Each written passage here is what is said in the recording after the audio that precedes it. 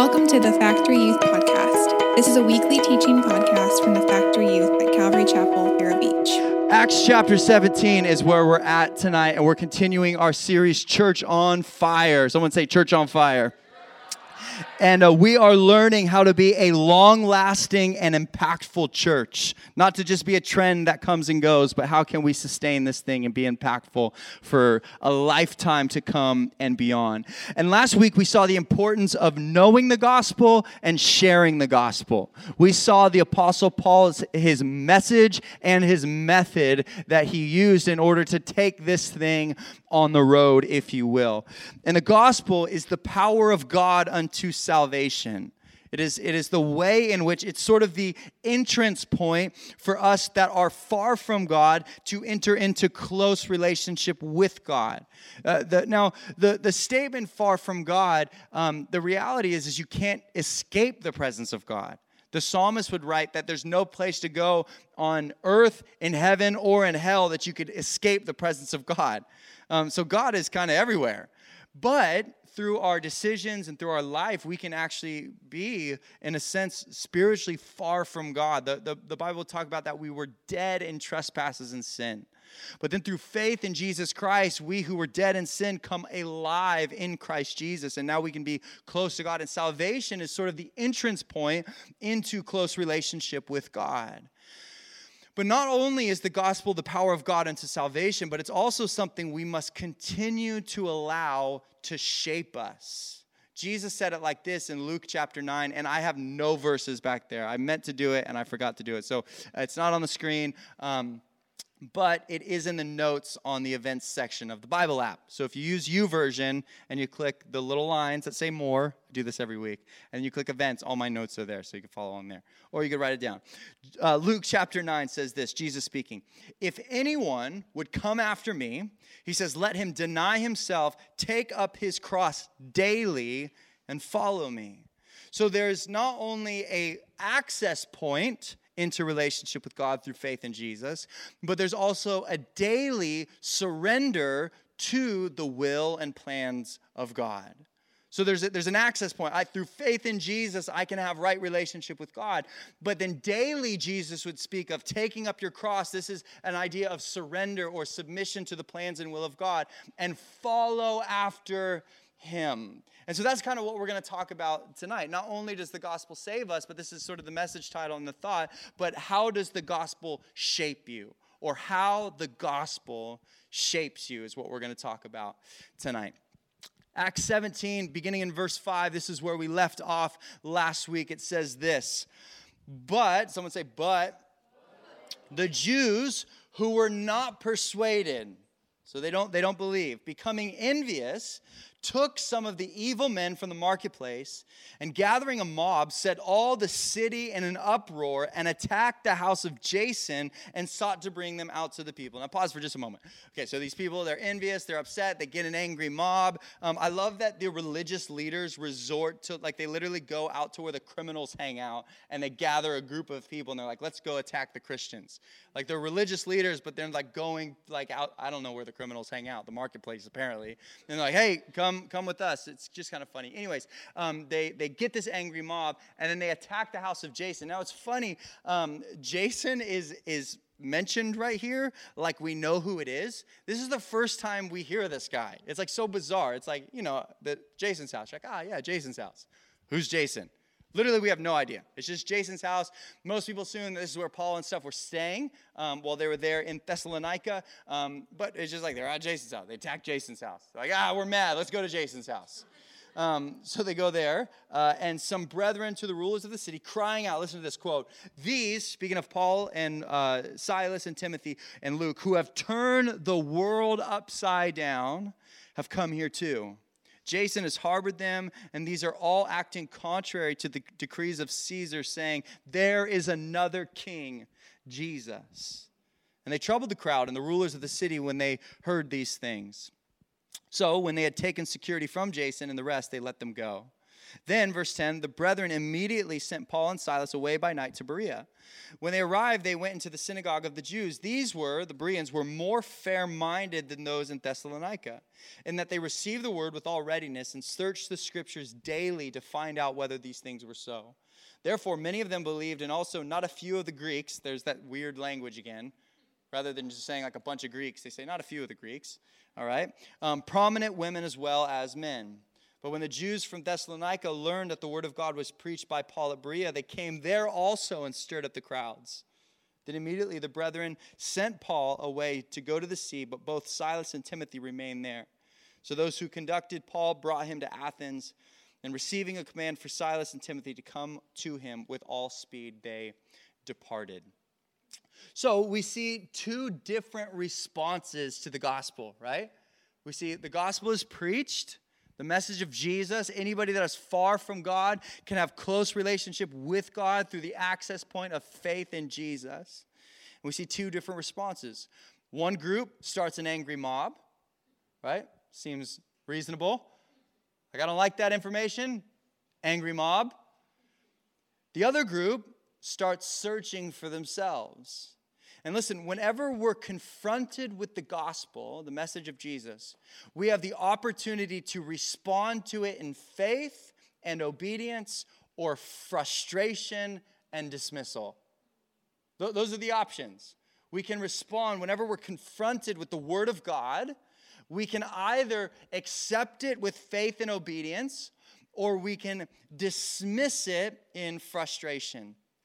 And in their responses, we see two things that happen to us in our course of life when we're challenged by the word of God. Because that's essentially what's happening. The gospel is preached, and it's challenging their worldview. It's challenging how they do life. It's challenging what they think is important. They're confronted with the message of Jesus because the message of Jesus confronts our way of thinking. And so they're confronted with it, and then they have two responses. They respond in a way. And whenever we're confronted with the word of God, and as you open God's word, oftentimes it confronts you, right? You're like, I think something's good. I think something's important. I think this is the way my life should live. And then all of a sudden, confronted with the word of God. That's essentially what Ali shared with us tonight. We've got culture telling us one thing. We're confronted by the word of God. Right? We have a priority or we have a way of thinking that our teachers tell us or social media tells us or our experiences tell us. And then we open up the word of God and it confronts it. It says like, wait a second, because God's ways are not our ways. God's plans are not our plans. The things that he does and the way he moves are not the way that we move and the things that we do. And so it confronts us. And so then what do we do then when we're confronted with the word of God? How do we respond? We see a couple of things. The first thing is this, upside down. That's my point, upside down. We're told that the people in Thessalonica accused the Christians of turning the world upside down. And they say this as a negative thing. They're saying they're breaking something that was perfectly fine. They're saying that our world was good just the way it was. And then these Christians come in, Paul and Silas and Timothy and Luke and these followers of Jesus, this dude that got crucified in Jerusalem, his followers, they come in and they're breaking their perfectly fine system. And the world as they know it is shifting as a result of the message of Jesus Christ. Listen, the gospel is a message of peace and hope. But it's a message that confronts every part of the human experience and forces a response and a change. The gospel is a message, hear me out, of hope and of peace and of life and of purpose and identity and of eternity. The gospel is the best news the world has ever heard. But listen, it is a gospel that forces confrontation and it forces change. Jesus says, this is the words of Jesus. He says, I didn't come to bring peace, but a sword. Now, you know the life of Jesus, he's the exact opposite of a life of a sword. In fact, some people go as far as saying that Jesus is a pacifist. Some of his language is that if somebody hits you, turn the other cheek and let them hit you on the other side. So Jesus was kind of like the opposite of a sword. What he's saying is his message confronts the world system. His message is in complete opposition of the course and the flow of the world that we live in. And so when we're faced with the message of Jesus, that is a message of hope and peace and identity and purpose and all of the rest, it forces confrontation and it causes change. And when we encounter the Word of God and the message of Jesus, it turns our world upside down. Now, you can argue that it actually turns it right side up, but the reality is that your life must change. Now, a couple of things that it changes. The gospel changes our allegiance. Look there at verse 7. Listen to their sort of accusation. It says, and they've turned the world upside down, and they're all acting contrary to the decrees of Caesar, saying there is another king, Jesus. I love this because in their like fear and in their like insult, if you will, it's actually like a beautiful compliment. Isn't it? Like here you have these guys coming in and they're like, these guys like shaking. Like I imagine like knees knocking together. They're like, oh no, these people that have turned the world upside down. What a compliment. Like it's only been a few years since Jesus' ascension and already they're like, these guys have flipped the world as we know it upside down. And then they say that their allegiance is to another king and his name is Jesus. Man, the gospel is clear here. It's not just a message of like, hey, get into heaven. It's a message of a new king and a new kingdom. And no longer are they living for King Caesar. They're living for King Jesus. Now, let me just say, following Jesus makes you a better citizen of earth. It does. You should be more compassionate. You should be more peaceful. You should be more obedient. You should be more trustworthy. All of these things are great things. It makes you a better citizen of earth. But the reality is you serve a king that's not of this earth. Our citizenship is in heaven. And so there's the reality of it. Yeah, it makes you a better person on planet earth. But it's deeper than that because we serve a different king. When an entire world is following and serving the flow of culture, we serve a different king. We don't have to follow the trends or behaviors or thoughts of the culture of the world that we live in because we are citizens of heaven. We don't serve ourselves. We don't serve the culture. We don't serve a country or a government. Our allegiance is first and foremost to King Jesus. And so the gospel, it confronts, it flips upside down our allegiance. The second thing, the gospel changes our ambitions. Priorities change when we have relationship with Jesus. The driving force behind what most of the world does is, to kind of boil it down, is like money, fame, influence, or relationships. Right?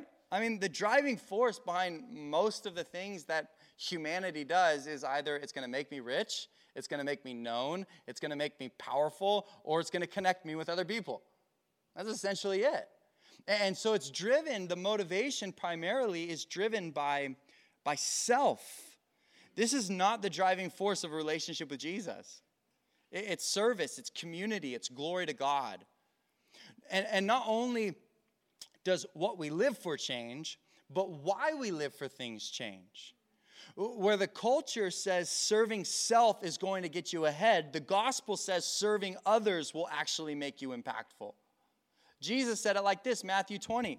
Jesus called them to him, his disciples, and said, you know that the rulers of the Gentiles lord it over them, and their great ones exercise authority over them. He says, it shall not be so among you. Whoever would be great among you must be your servant. That Jesus flips everything upside down and says, if you want to be great, you become a servant. If you want to have influence, you serve other people. If you want to be important, look out for others. Jesus flips the whole thing upside down. The third thing that I would say is the gospel changes our relationships. I love that it says that these men who have turned the world upside down have come here too. It isn't just one person, it's a group of people. our relationships, the people that you surround yourself with, should be the kind that push us towards Jesus and serving him.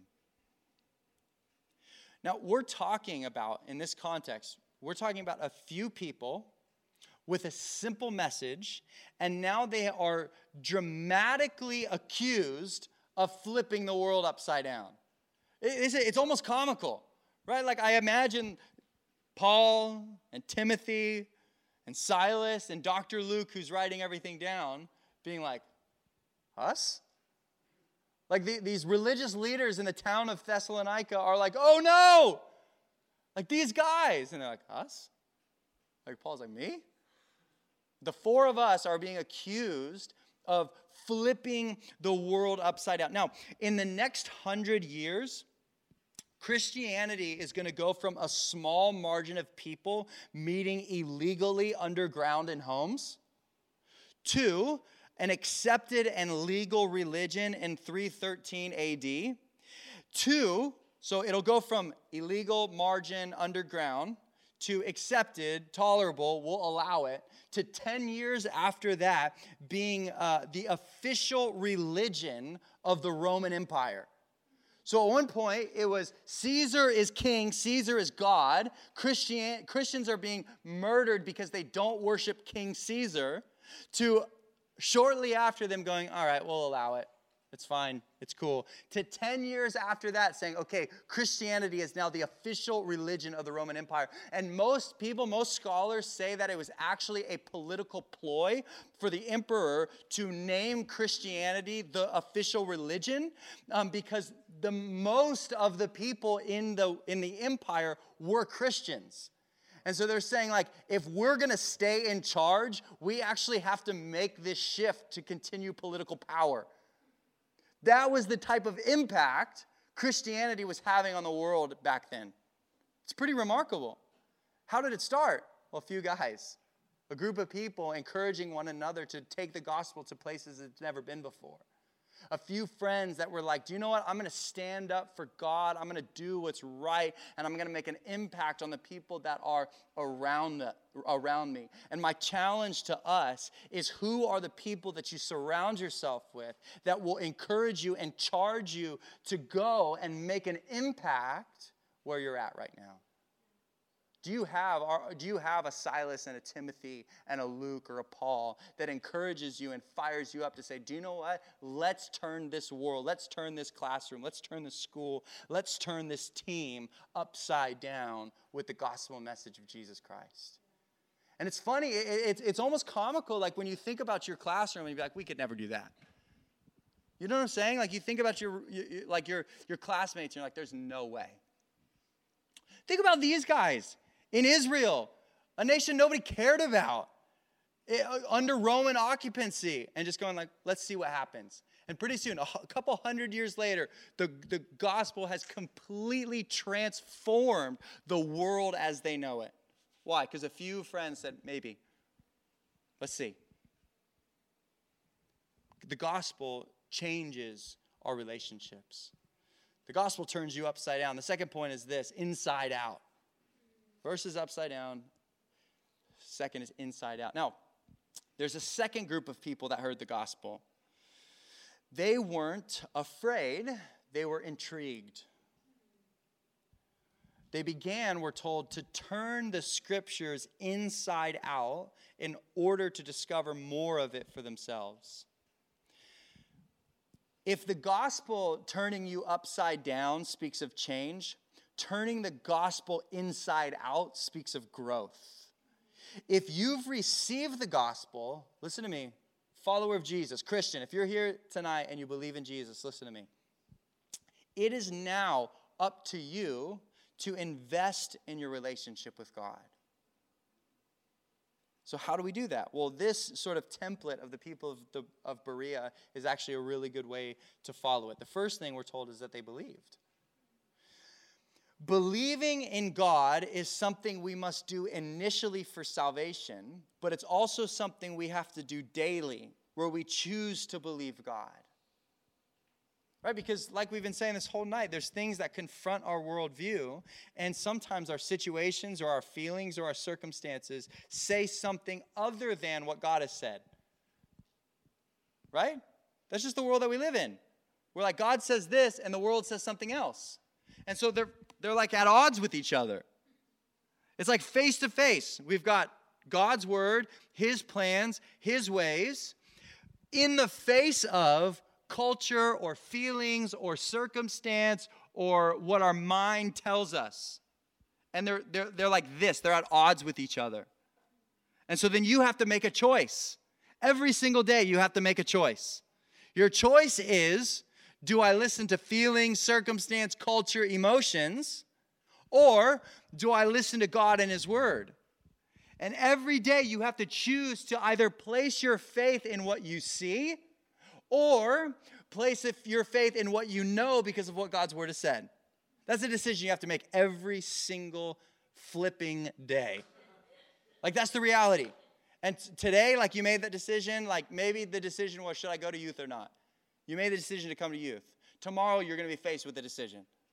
Am I going to trust God or am I going to trust feelings? Am I going to trust God or am I going to do what my friends tell me to do? Am I going to trust God or am I going to think like that every single day? You have to believe. You have to choose to put your faith in or your trust in God. The second thing we're told that they did is that they searched. They searched. We're told that people in Berea searched the scriptures daily to find out for themselves. They turned the word inside out for themselves.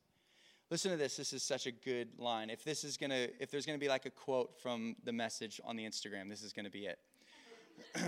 In order to turn the world upside down, you have to be willing to turn the word inside out.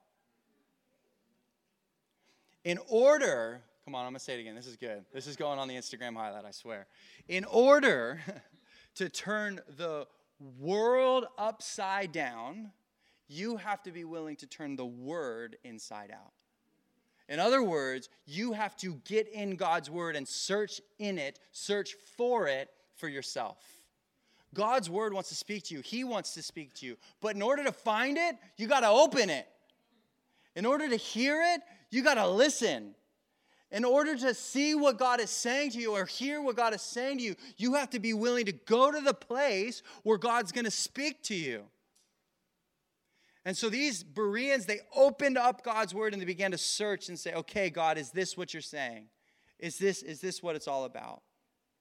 Dive deep into God's word and to discover for yourself what God is like and what he has for you. I think sometimes we feel far from God or we feel like God isn't speaking to us or his voice is fuzzy or distant. And my question to you would be, are you in God's word?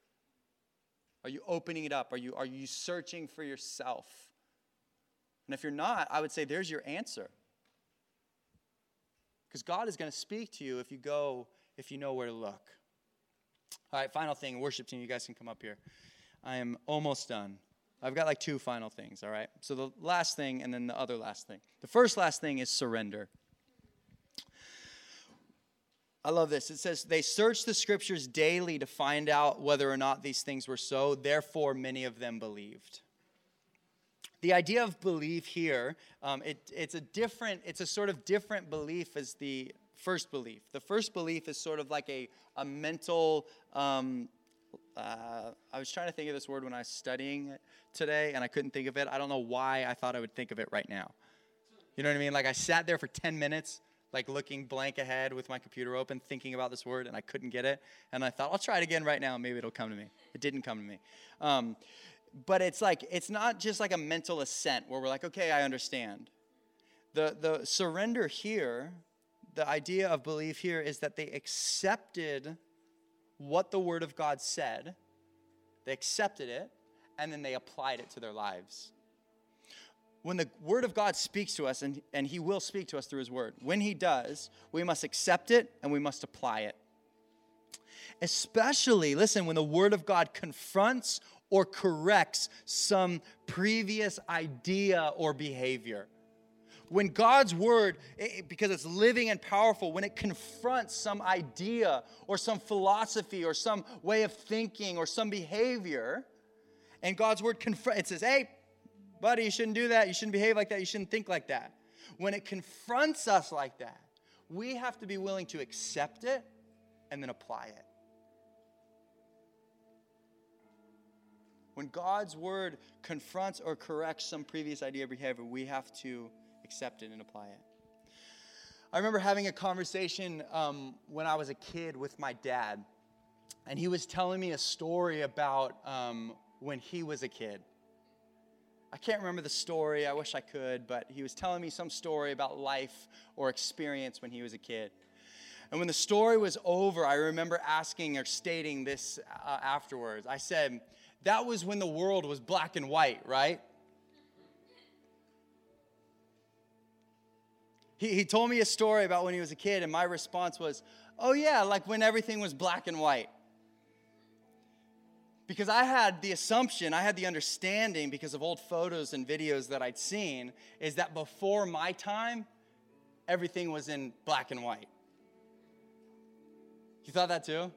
That like life before us, like when we came onto the scene, everything burst into living color. But before that, it was all black and white and dull and dead. As I got older, and probably after I made that statement, I remember him laughing and being like, are you serious right now? And I was just like little, and I'm like, yeah, everything was black and white. And he's like, no, like it's always been in color. Like life, I've always seen things. I'm like, really? That's crazy. But when my thought process or my belief system of everything was black and white prior to me was confronted with this reality of actually, it's always been color. Just photos used to be in black and white. Oh, that's really interesting. I had to believe different, right? I had to believe and behave different. I couldn't go around. It'd be foolish for me as an adult to go and say like, oh yeah, things used to be in black and white. You'd be like, no, photos used to be in black and white. People were never in black and white. You know what I'm saying? And so when this old thinking was confronted with the truth of a new reality, it had to change my both belief and my behavior. When you are confronted with the gospel message, with the word of God, the truth, the reality of him and his word, and it confronts your way of thinking, we have to be willing to accept it and apply it. And to, okay, God, this is the truth. This is the new reality. I'm going to receive it, and I'm going to walk in it. And we're told that these Bereans, they heard it, they searched it, they believed it, and they applied it. Whatever you're going through right now, whatever you're walking through, there is a truth in God's word that confronts our way of thinking, our way of believing, our way of behaving. And we have to allow God's word to impact how we see ourselves, how we see other people, how we see the world that we live in. And I think if we could just be sensitive to what I feel like God is doing tonight, I think sort of in my mind, this message was really a message about like confronting maybe sin or misbehavior. I don't feel like that's what God's saying tonight. I feel like what God's saying tonight is that we have to allow his word to confront primarily how we view ourselves. And what we tend to view ourselves as is whatever the world tells us that we are. You failed, you're a failure. You've sinned, you're a sinner. You look like this, that means you're not that, or you'll never be this, or you think like this, and so you're this. And I think what God wants us to be reminded of tonight is we are only who he says we are. Only. That's it. Oh yeah, we've sinned. Yeah, my list of sin is a mile long, longer than that. It's 1,000 miles long. You'd probably write books and volumes that could reach the moon. And God says, that's not who you are. Pfft, erased. The Bible says your sin is thrown into the depths of the ocean. It's gone. Bye. Never to be seen or heard from again. It's gone. Oh, I worry, so that means I'm an anxious person, or I'm depressed and I'm feeling like this, and that's who I will always be. Nope, that's not you. God says you can have joy, you can have life, you can have purpose, you can have identity. It doesn't have to be you. You're like, oh, I feel this way, I feel that way, I feel overwhelmed by this, and that makes me that. It's just not true. That's just not God. That's not what he says about you. God speaks life over you. God speaks new purpose and new identity over you. Receive it. It confronts. That's the problem. It confronts. And we have to accept it and apply it. Let's stand together. I want to pray for us. Father, we thank you for your grace and for